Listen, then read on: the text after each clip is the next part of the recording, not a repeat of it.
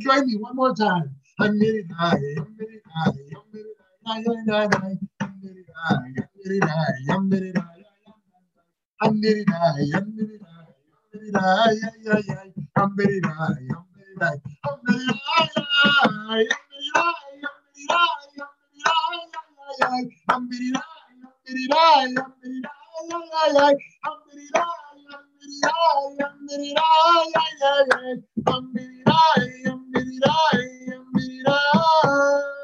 Shalom, shalom. Boker Tov, good morning. And Chodesh Tov, good month, Mar Cheshvan, beautiful, beautiful month. Tishrei was so packed. Rosh Hashanah, Yom Kippur, Sukkot, Shmini Atzeret, Simchat Torah was so packed. And yet it was so different this year than normal years. So different because we live in a very different reality today. And so, Eileen says the sound is intermittent. Is the sound, am I coming through okay now?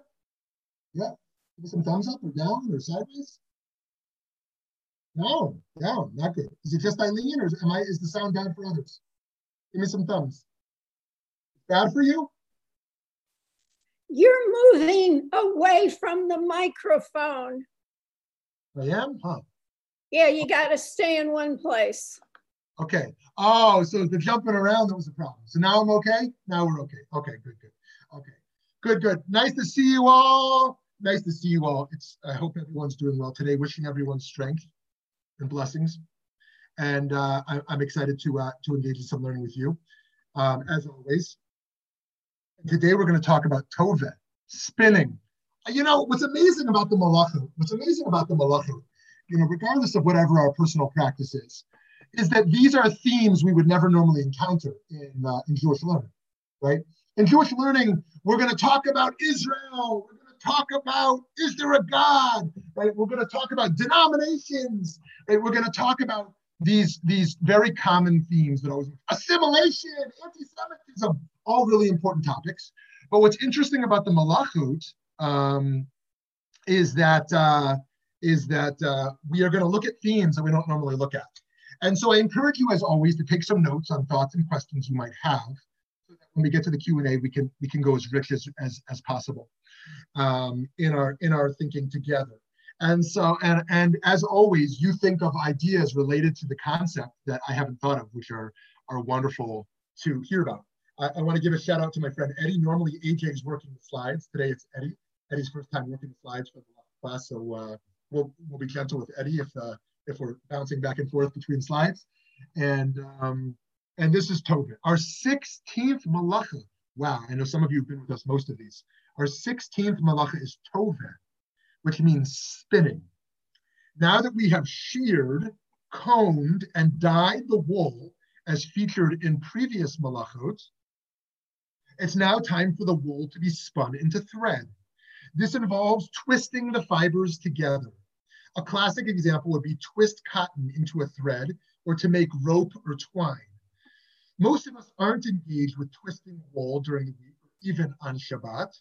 But then again, a lot of the Malachot are not only about the specific actions they involve. Rather, the Malachot help us more broadly cultivate a consciousness that can be used towards repairing the world. So let's review and now even add to our broader philosophical approach here, in case some of you are newer to this, what we're doing together. Our proposal in this is that Shabbat does not need to be reduced to synagogue and meals. If most people talked about Shabbat, what they would say is, I go to synagogue and I eat a Shabbat meal, right? Those are the two most common things, prayer and food, right? but rather the 39 malachot constitute the central foundation of the Shabbat experience. We can't bring Shabbat prayer and meals into the week, but we can bring a consciousness of the 39 malachot that we traditionally do not perform on Shabbat into the six work days. This is the Panemius HaTorah. Panemius HaTorah means the inner spiritual depths of what the Torah is ultimately about, not on surface level. When we live with the 39 malachot in our collective consciousness during the week, Shabbat is revealed as we go about our working lives. Because this is the goal, to bring Shabbos into the week. Rather than say, oh, I'm collapsing after a long week, now I can enjoy Shabbos, which is part of the goal. The other is to say, how do I bring Shabbat consciousness into the other 6 days of the week? Conversely, when we pause from these malachot on Shabbat, we remind ourselves of the spiritual meaning of these activities. We also ask whether the weekday is a remnant of the last Shabbat, anticipatory of the coming Shabbat.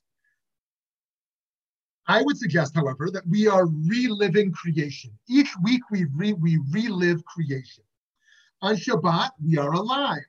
During the week, we are lifeless, again, theologically, or better yet, not born yet, not created yet, not yet conscious. With the consciousness of the 39 malachot, we are bringing ourselves to life, partnering in creation. It's not just that humanity is such that it's not yet created, not yet awake. More particularly, the Jewish people are asleep. The Baal Shem Tov said, Am Yisrael is asleep. He viewed his role, and the role of Chassidut was to whisper into the ears of Am Yisrael, to reawaken Jews in modernity. We are alive during the week, but we are asleep. Our ruach, our nefesh, our neshama, our levels of soul are asleep. But our yechida and our chaya, the other levels of the soul in Kabbalah, are awake because we are alive. We can tap into the deeper light of the soul. We can find the Or Haganus, the spiritual light hidden at creation. We taste the light of the future in the present. All of our time is related to Shabbat. This is why in our prayers, we refer to each day as Hayom Yom Revi'i Shabbat, for example. We don't call it Wednesday. There's no such thing in Jewish thought as Wednesday. What we call it is Hayom Yom Revi'i Shabbat. This is day 4 in relationship to Shabbat, right? All of the days are counted in relationship to day 7, right, in Jewish thought. And so let me just rehash what I just said. Each day of the week is like reliving creation, what we just read in Parshat Bereshit last week, right, the creation story. We are not created until the end of day 6. And so we are not born the 6 days of the week, right? We are coming into consciousness, coming into birth. On day 7, we are alive and actualized. So to each week, day 1, creation begins again. It's as if we're not fully conscious. Day 7 is the pinnacle of consciousness, the pinnacle of creation, right? And so Shabbat, we bring in through the malachot, because the malachot create the world. We bring the malachot to partner with the divine to recreate the world, right? That is our work. Nobody, in Jewish theology, we don't claim God created a perfect world. God created a broken, messy world. And our job is to partner with the divine to complete creation, to perfect creation in ways that haven't been done yet. And so the malachot are the tools that God created the world with, and there are tools to continue to rebuild the world. So now let's go to Tovah, spinning, Malacha 16. Do we mention spinning in our Shabbat songs at all? Traditionally, we mention the use of the spindle. As a reminder, a spindle, if you don't think about a spindle every day, is a quote unquote, a slender rounded rod with tapered ends used in the hand spinning to twist and wind thread from a mass of wool or flax held on a distaff. Anyone remember when we mentioned the spindle traditionally on Friday night? We referred to the spindle in an opening Friday night dinner song called Eshet Chayil. You know Eshet Chayil from the book of Proverbs? Here's what the verse says. We're talking about the idealized women because, I love Eshet Chayil. The feminist critique of Eshet Chayil is, you want a woman to do what? She's got to do everything? right? You want her to be in the field and with the baby, making the meals. Of course, this is a fair feminist because women are expected to do and be everything to be adequate. And yet the alternative read of Eshet Chayil is actually validating that it is validating a woman's capacity and just how much women have done historically and still today to hold up the world. And so here's what the verse says over there. She sets her hand to the distaff. Her fingers work on the spindle. The word there is falach. She works on the spindle. She gives generously to the poor. Her hands are stretched out to the needy. So on Friday night, Shabbat, we traditionally sing a song that includes this work of the spindle, of the spinning process that is done to create fabrics to clothe the world. So the process of spinning represents the virtue of a skilled and compassionate person, right? We saw Gandhi over there in this process, and here we see two women here who are a part of this process as well. Spinning is not, though, always a positive activity. When we speak colloquially about spinning yarn, we're talking about telling a story that, for the most part, goes beyond the bounds of the literal truth. That can be highly destructive, of course. If the stories we tell are meant to misinform, to deceive, to misdirect, right, to spin the truth. At the same time, we do well to remember that the process of concocting a fable can be used to entertain, or even to educate. Indeed, when the ancient rabbis and even some contemporary thinkers engage in midrash writing, they are spinning yarns, but they are doing so l'shem shamayim, in order to elevate our thoughts and our actions by inviting us to consider the deepest mysteries of the Torah in terms of easy to digest stories that speak to our funny bones and to our souls at the same level. And so some dislike the rabbinic license that the midrashim take to say what the text in the Chumash, in the Tanakh, does not say itself. And others find the rabbinic imagination and the creativity to be a refreshing intellectual and spiritual activity. Just as spinning can represent tale telling, spinning also relates to conversation in general. We talked today about creating threads when we communicate electronically. The fact that spinning is a malacha that was necessary to build the Mishkan, the tabernacle, as pictured here, but that is refrained from on Shabbat, reminds us of the differences between our conversations on Shabbat and those in which we engage during the week. In the weekday context, we either dash off notes quickly because we only have a moment, or we craft them carefully so that we artfully, and sometimes with artifice, convey a thought in a carefully constructed manner. But on Shabbat, we create community with those with whom we communicate, taking advantage of the time the day gives us and the intimacy that avoiding 21st century media demands to interact in a spiritually meaningful way. If we widen the angle of our conversation of the act of spinning beyond the level of the spindle, I've been excited to share this, that is beyond the level at which individuals interrelate with other individuals, we can think about the use of spinning as a spiritual practice. And here we're going to get into the cosmos in a minute. We might think of it in this regard of whirling dervishes, Muslim mystics, who spin in order to attain a spiritually elevated state. If you've never seen that, you can Google that. The whirling dervishes of Muslim mystics. But we don't need to leave Jewish tradition in order to see this sort of activity. The early medieval work known as Sefer Hasidim, says that moving the entire body while praying is appropriate in keeping with Psalm 35:1. It declares, "All my limbs will call out, God who is like you." Indeed, although many authoritative halachic sources frown upon the practice of shuckling during prayer, today the practice of moving during davening is de rigueur in many synagogues. So if you're in a common Reform synagogue, it will be more common to sit in one's seat more calmly during prayer with some calm standing parts. If you go into more Hasidic circles, you will see more ecstatic-looking prayer, where people are moving much more. And of course, that's not always true. There are Reform synagogues that engage in dancing, and Hasidic synagogues that engage in more still prayer. And there are Orthodox synagogues that will engage in very still prayer. Shuckling is frowned upon. That one should be still in prayer. That's more humble than the more ecstatic. And actually in Kabbalistic thought, maybe you've never heard this before, but shuckling is viewed as erotic. It's a sexual act with the Shekhinah, with the divine. One is shuckling, they're engaged in something like a sexual activity with the divine.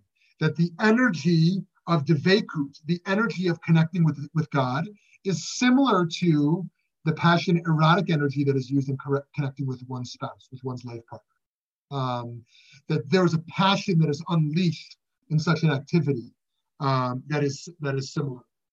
Now, I doubt that most people who are shuckling in prayer are viewing that as something erotic. Nonetheless, there are some spiritualists who have made that. Now, here's something I'm excited about. If we zoom out even further still, considering the matter on the level of the cosmos, we can reflect on how the planets have continued spinning because of their inertia. Planets are spinning. As we've known since the Copernican revolution in the early 1500s, planets are spinning on their axes due to the conservation of angular momentum, a law of physics. In the vacuum of outer space, objects that are spinning maintain their direction and momentum, indeed their spin, since there are no external forces to slow them down or stop them. And so even though planets that are rooted in the ground seem to be truly stationary, they keep spinning in our solar system.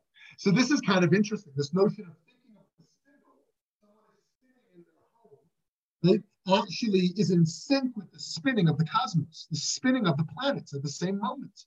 Right? The notion that there is stillness anywhere is an illusion. Everything is in motion, constantly in motion. We have a scholar actually locally here. She's a professor at ASU who's going to be a new part of our BBM series of Judaism and Science this coming year, which we're very, very excited about. We want to do more in, we do a lot of Judaism and ethics, a lot of Judaism and theology, really a whole bunch of realms. But we're now launching into Judaism and science in a really deep way. And beyond that, the Judaism and the arts is something we're very passionate about. We just haven't found funders to support us in that realm because there's a major gap in the Greater Phoenix community in Judaism and the arts. But that is a huge undertaking. In any case, Judaism and science, we have someone who works particularly on this realm of thought.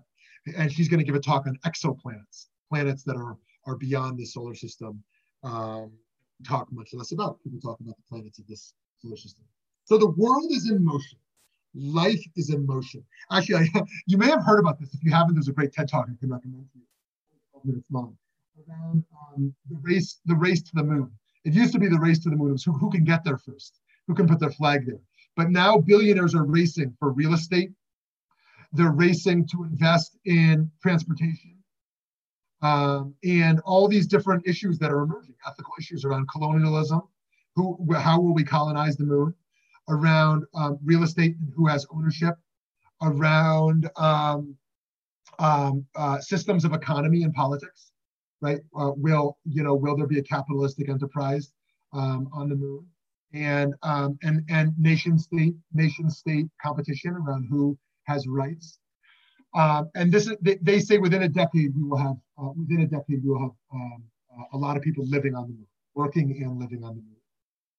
And so the race is quite frantic. This is similar to the race for immortality, the billionaires who are investing in certain technologies. If you haven't read any of this, Yuval Noah Harari, and do we have any readers of Noah Yuval Harari out there? So anyways, Homo sapiens, he writes a lot about this. Anyways, the world is in motion, life is in motion. Rav Saadia Gaon, who many call the first Jewish philosopher, I think he's 9th century, so he's at least, I think, 2 centuries before Maimonides. He's called the Gaon because he's a part of the Gaonic time period, right? The Gaonic period as opposed to the Rishon. Maimonides is a Rishon. That means he's a medievalist. And so he's engaged in Greek thought. Saadia Gaon is a Gaon. And so, okay, so here's an oversimplification. 0 to 200 is the Tanaim, right? These are the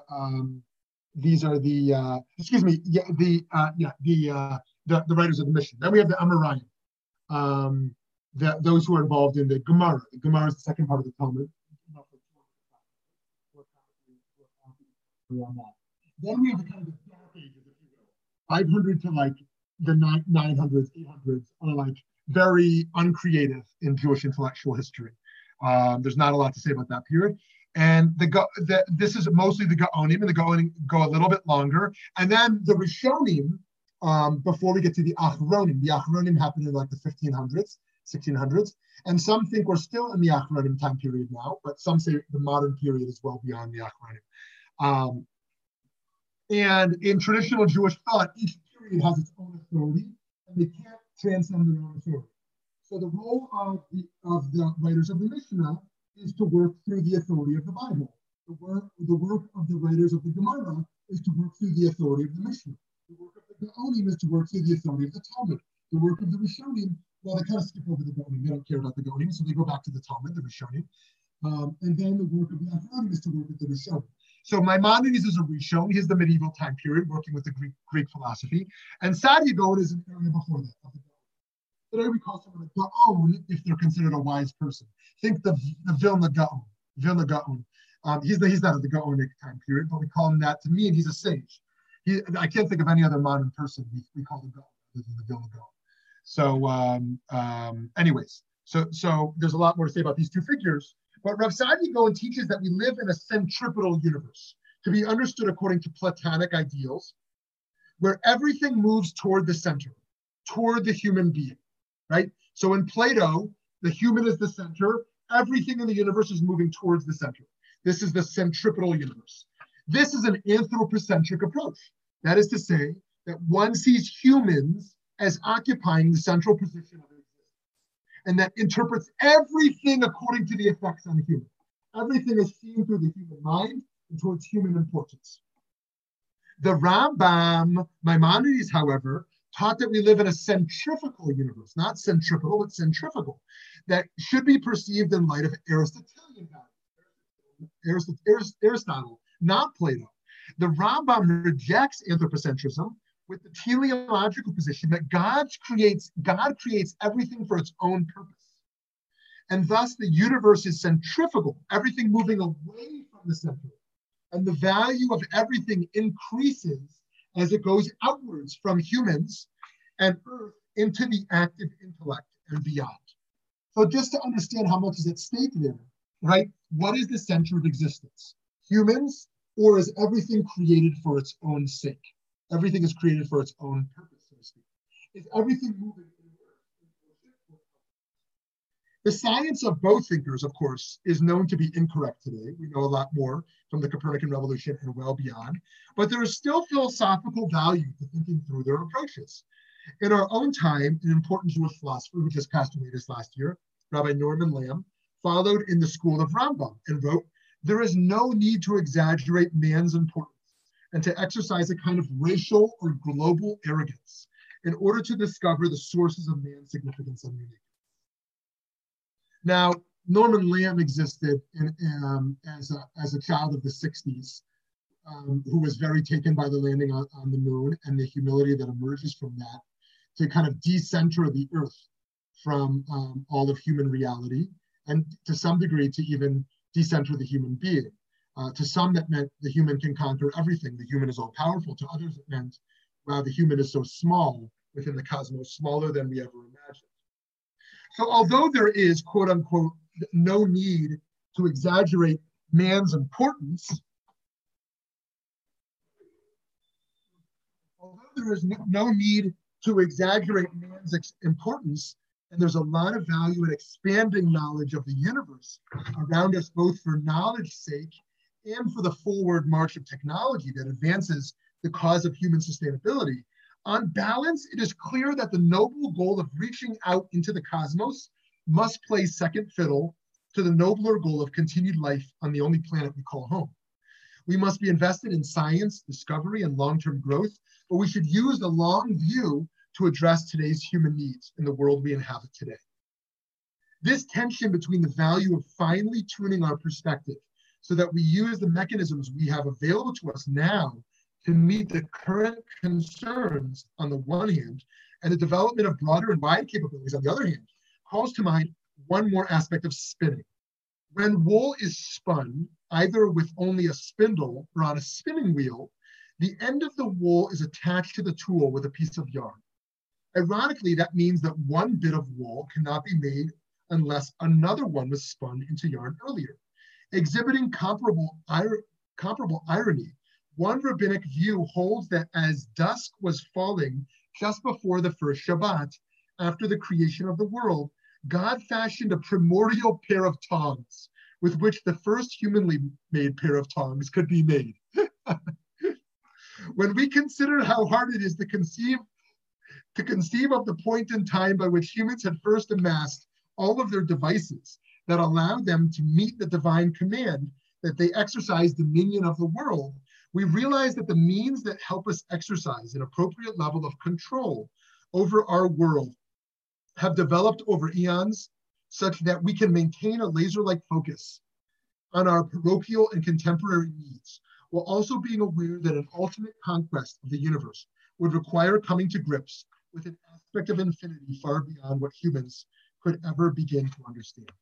To conclude, when we contemplate what it means to spin, we see that it allows us to exercise the human creativity we feel compelled to utilize all week, even as it brings us back to a spiritual center when we refrain from the activity on Shabbat. So Eddie, if you'll move back to away from the slides, just to video where we can all just see each other and speak in gallery view. Thank you. Everyone can move to gallery view, we can see each other. Here's the last thing I want to say before I open it up. This morning I did a VBM interview, which you can watch. It'll be available on YouTube and on VBM's Learning Library or on Facebook with Professor Michael Sandel, who is a political philosopher at Harvard University. In fact, perhaps one of the most renowned in the world. He has a class called Justice, which has been viewed by tens of millions of people. It's the most popular philosophy class to my knowledge. He was a critic of Rawls, but also a student of Rawls. And he just wrote this book, which I want to touch upon here to conclude, called The Tyranny of Merit. The Tyranny of Merit. And what he says is that the meritocracy that we exist in today is detrimental. Because what it says is, if everyone just went and got a proper higher education, then they too can succeed. The problem is education. And then he reflects on the fact that more than two-thirds of Americans don't even have a college degree. And in fact, cannot reach a college degree, making those who have a college degree and a lot of moral luck that is involved with such an education, believe that they themselves are responsible for their own success. And that those who did not get that degree and thus are not successful are to blame for that because they had also the access to such a college degree and chose not to pursue that. And he says this is not just an issue of educational access and higher education. This is the source of the problem of our cultural divisiveness in American society today. That we don't have a collaboration towards the common good. And that is because of the resentment that emerges among the masses that don't have access to higher education towards the elite who have higher education and thus have access to the top 1% of wealth, feel that they are shamed and humiliated by the elites. And the populism that emerges from the far left and the far right, and Sandel is certainly critiquing both. We're very familiar with the far right populism that has emerged over the last 4 years and the dangers that emerge from those who reject truth and reject education, reject higher learning, reject science in order to advocate for just reckless populism. We also see on the far left from those also who don't value higher education, but also favor a sort of bandwagoning approach and also reject the elite, so to speak, play out very differently. In any case, this idea that if we continue with a philosophy of meritocracy, that the source of the problem is education, and if everyone would merely seek their own proper education, they would solve their problems, rather than find dignity in all forms of work. What today we see in a pandemic model as essential workers. Wait a minute, you're essential, but we don't value the dignity of you or your work. Right, you are diminished as being not paid adequately, not valued on a social level, and yet you are the essential ones that our country relies on. Sandel also talks about sanitation workers. Actually, he talks about how Martin Luther King Jr. talked about sanitation workers that Martin Luther King Jr. was talking to a union of sanitation workers and said, your work is as valuable as doctors, because doctors have to work to cure disease and treat people of disease. But without you taking care of sanitation, those diseases would be so spreadable, and pandemics would be so uncontrollable without sanitation work, that actually all of us are needed to maintain society. So he says the answer is not merely everyone needs higher education and then they can be valued, but actually we have to shift the model of what it means to be a successful American. What is success in America? And is it merely Ivy League education and then wealth, and wealth that's even used for good? That's the narrative I grew up with, and I value that still. I value very deeply higher education, people using their wealth towards good means, and us building community around that wealth to amass power, to use that power and privilege to advocate for the vulnerable.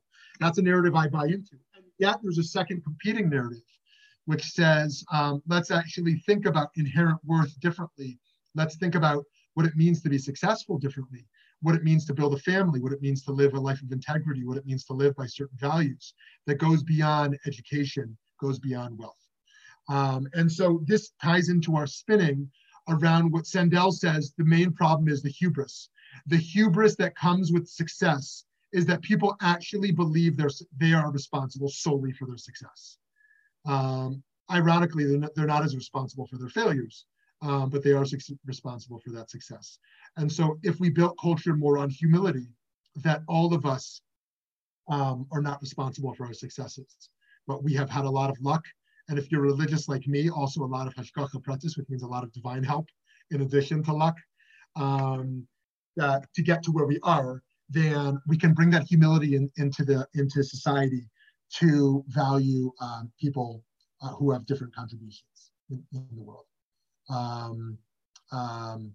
So now let me say one last thing there.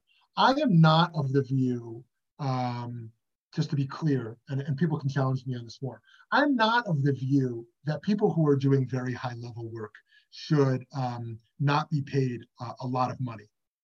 I don't believe that, I don't join the critique of CEOs who make millions of dollars or heads of law firms who make $500,000 or more, or even you'll hear of federation professionals who will make $800,000 a year or whatever the case is.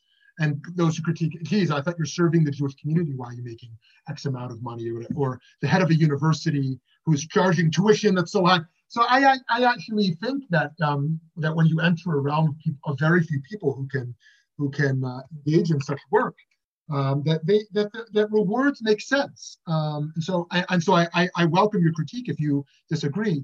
I'm more concerned with what we do for those who are living in poverty, and making sure that that wealth is accessible, and beyond just wealth, and thinking about economic reform, that that we value people and their different types of work, regardless of that wealth.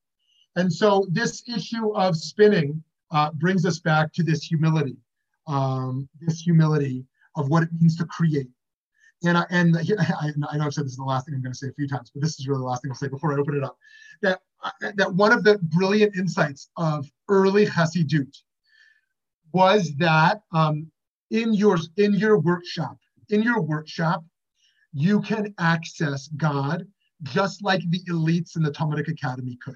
You are repairing shoes, or let's say you are spinning wool, right? In your kavanah, you can engage in the most important enterprise of your life. And so for one, on a religious level, to identify success, and this is only one model of success, as connecting to the divine, right? If that was one model of success, do I live a life that is aligned with the divine? That one who is spinning wool in their work can achieve that just as deeply as, perhaps even more deeply than any other type of work. So let me pause here. Can I disagree with you about the amount of remuneration? When I think of it, I spent years working in a hospital. So the CEO of a hospital maybe has a master of health admin. Yes, he has a lot of important things, but compare him to an emerge nurse or an ICU nurse who's also may have a master's and may have, and she's putting her life on the line, or he. The difference in remuneration is absurd, just absurd. And the guy doesn't, there's no reason that that person deserves so much more money than people who are working on the ground with the patient. Likewise, why should a hockey player get millions of dollars and a teacher just get by? It's, and I think it's become worse and worse and worse over the years. What CEOs make multiple times what their workers make. So I'm going to disagree with you on that. Okay, great. And I don't want to get go too far down the path, because there really is a lot to say and many different valuable perspectives on such an issue. I favor more trying to close the gap, and there's separate conversations around taxation that we don't have to get into right now, and around how we value people, like you said, nurses and teachers more, that they are paid more. My personal belief is that the critique is misplaced when it's primarily about the rich getting rich, as opposed to about the poor getting poor. But again, there's various very valid approaches here. Okay, someone else. I find it interesting that my father's parents, who were immigrants and came here in 1905, managed on a cobbler's income to put their 4 sons through college. That was their predominant goal. So my question is, there are so many families here that could do that, and yet they don't, because their values are not what my grandparents' values were. And because of that, I have led a successful and privileged life. Okay, thank you for that. And there's no doubt one of the top 5 reasons that scholars have pointed to for American Jewish success has been our absolute commitment to higher education.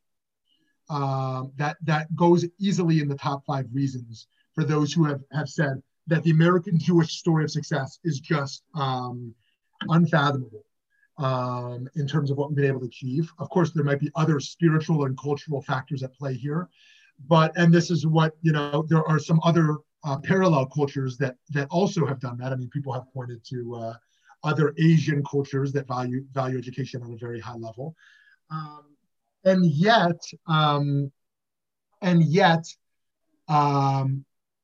I think we can hold that narrative and continue to value that as deeply as we do, and also understand that the number of Sandel says the number of Ivy League students who are a part of the top 1% of wealth is higher.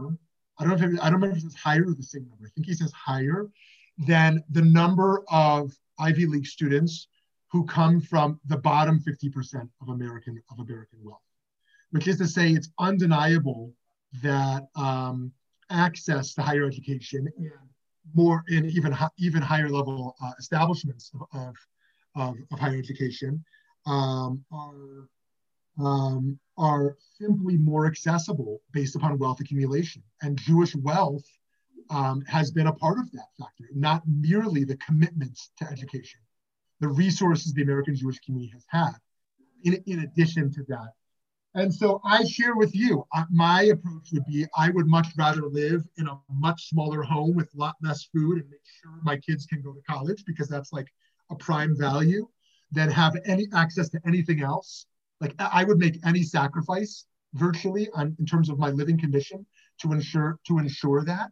And that feels like it's easy to critique someone else. And yet there are real barriers to social mobility and to social access that exist for populations. That the idea of taking a loan where, I came out with hundreds of thousands of dollars of student debt in combination then with my wife's also. Our student debt was really paralyzing, not to mention medical debt. And there are people who will choose careers where the option of going deep, deep, deep into student loan debt in order to try to pay that off is simply not only unwise, but impossible. And so one would advise against that. Okay, so someone else.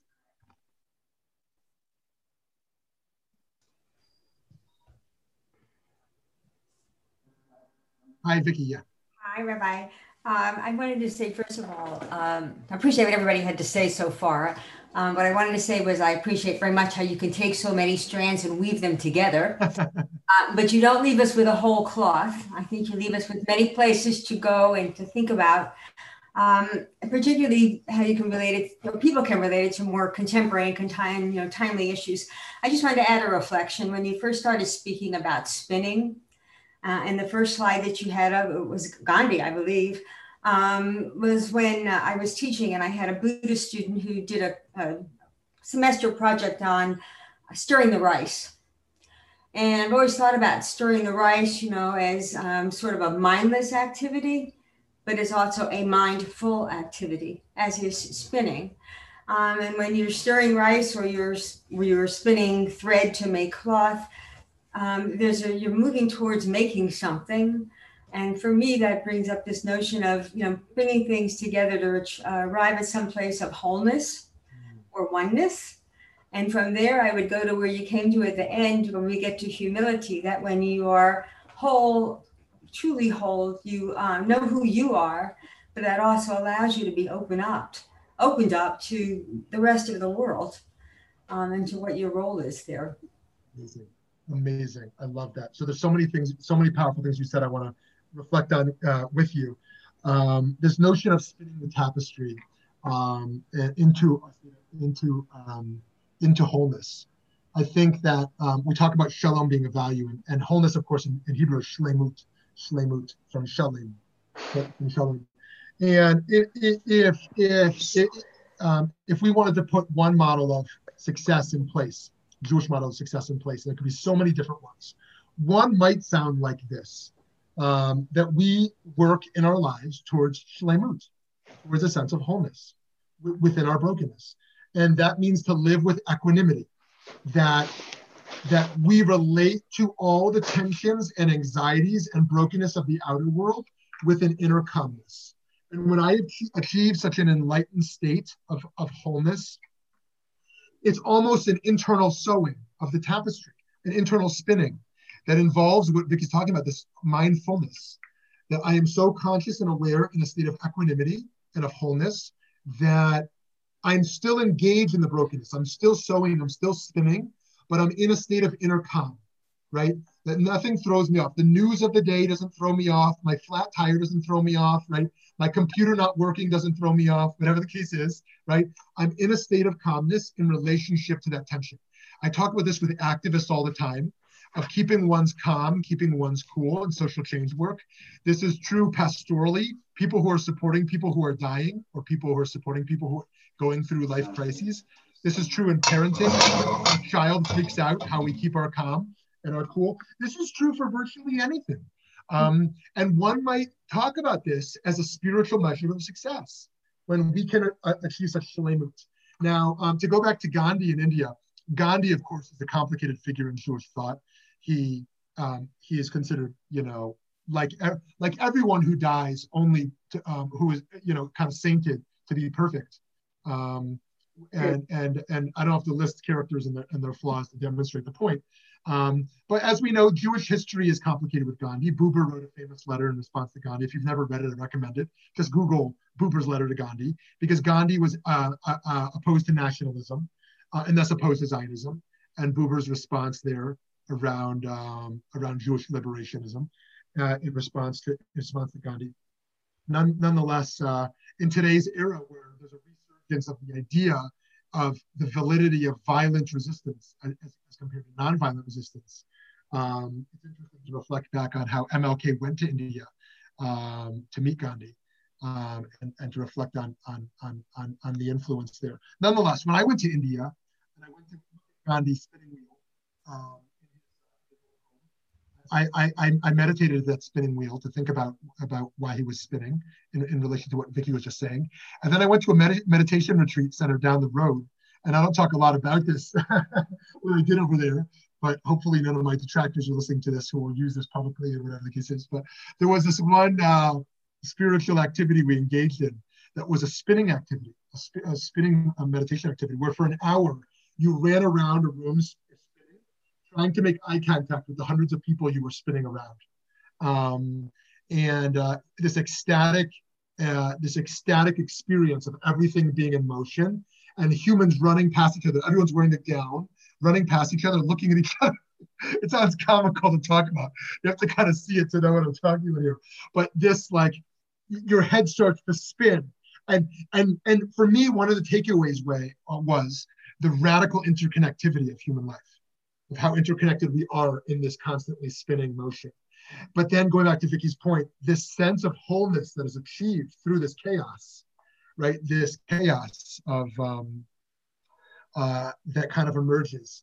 And yet the shlemut, if we live in a world where there's us and them, if we live in a world of pure competition and not collaboration, if we live in a world that is fear-based, and that's not to say that some of that fear is misplaced, it is very hard to reach that place of shlemut.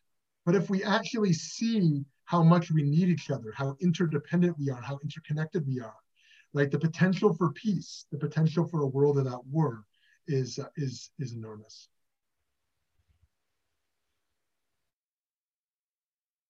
Someone else, please. Agreements, disagreements, follow-up questions.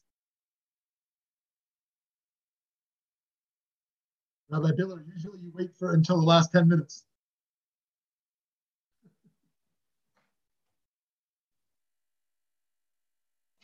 Yeah, I'm listening and thinking. I got my usual question of what's the piece that you take away when you're in Shabbat, that what is not spinning supposed to take you to on Shabbat? Right. Okay, amazing. So let me reflect on a few of those pieces. One, I think, is to think about this Saadia Gaon Maimonides argument. Yeah. Is to look under the stars, to sit under the stars, and reflect on the idea that just as we spin with our hands, that the cosmos are in spinning, the planets on their axes are spinning, and to reflect on this argumentation around centralization versus decentralization, and to think about the hubris and humility that emerges from such opposing theologies and philosophies of life. And what is the center? For some people, the center is God. For some people, the center is self. For some people, the center is their children. For some people, the center is their wealth. For some people, the center is the earth. For some people, there is no center. There's no such thing as a center. Right? For us to think about, as I move back to the week, what is the center that I'm rotating around? I mean, it appears to be the sun, this light.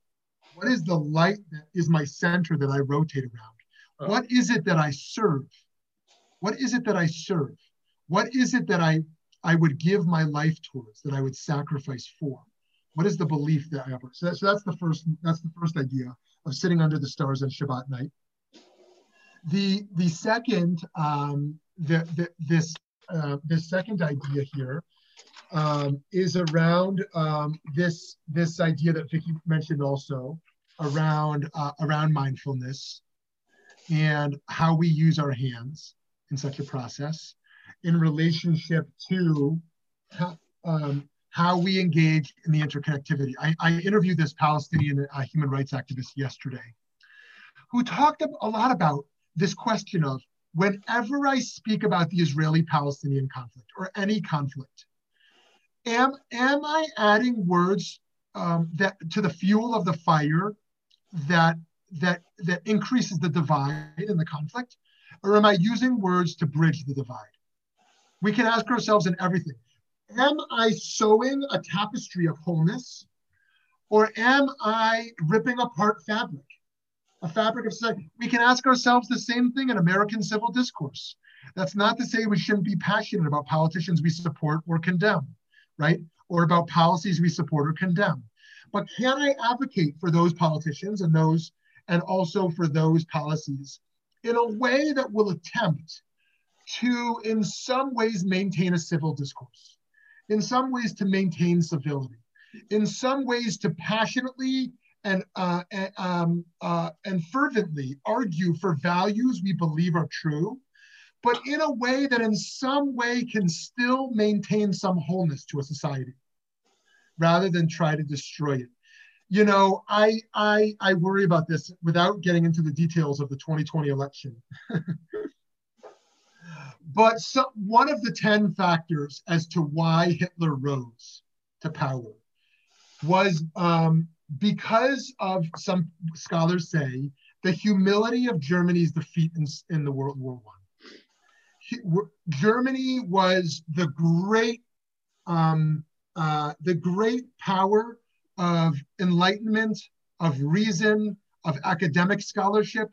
It was the pinnacle of wisdom in the world, right? And it was where Nietzsche and Kant and Heidegger and all the great philosophers emerged from German Enlightenment. And not all of them, of course, but enough of them to say that this was the center of philosophy of the Western world. And when Germany was defeated in World War I and was humiliated globally on many levels in their losses, the resentment that emerged without being able to save face emerged in a frantic and desperate attempt to recover power and fame and centrality globally. And what does it mean to defeat an opposition while enabling them to save face? Now, that is not to say that the reason that Nazism emerged was because the powers who won in World War I, defeated them too absolutely. That would displace the responsibility that emerged on German civilization. But to just look at that as one of the sociological historical factors that emerge, and then to look at defeats that we want to happen, but in a way where we can sew a tapestry of wholeness, where people cannot lose their entirety of their identity in their defeat, the entirety of their needs, the entirety of what they place to be their dignity, in a way where we can once again attempt to sew a tapestry. This is pluralism. This is how I think of American Jewish life. Okay, I want to sew the part of my quilt that I view to be most beautiful, right? But I know that what I'm sewing is interwoven with something else is sewing. It is not a separate quilt. We are ultimately sewing the same quilt. I am merely sewing my own piece, right?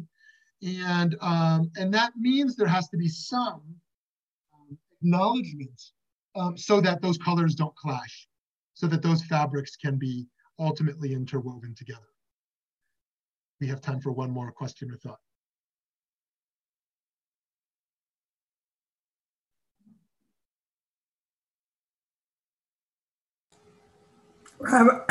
Rabbi, this is Carol.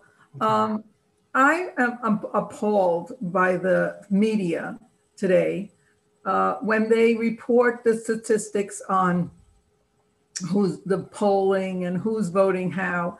And one of the big is the educated whites and uneducated whites. I think this is hurting us as a nation to make that division. And I think you brought that out today, where the elites think they have, and I consider the media part of the elites, to bring that chasm into the discussion. We're all people, whether we have a 4-year college degree or not. Yeah, right, Carol. Yeah, thank you. And to delineate between them in their voting habits may be important to pollsters or whatever, but it doesn't have to be across the country, across the media. Great, amazing. So although Sandel critiques meritocracy, what he calls the tyranny of merit, he acknowledges, as all of us would, the value of merit, right? If I'm having a heart surgery, I want the best heart surgeon to do that surgery. If I'm going to a lawyer, I want someone who's incredibly competent to do that, right? We want to value merit. We don't want to devalue it. We want to value education. We want to value a sophisticated discourse, right? And how do we do that at the same time, not shaming those who haven't had access to that same education? And so many books have been written over these last 4 years about understanding these uneducated white masses that you're talking about, that the media is pointing to as, you know, the white trash, middle American white trash. Middle American white trash, they're evangelical Christians, they don't know left from right, they're uneducated, they're unsophisticated, and they are the source of the problem, really.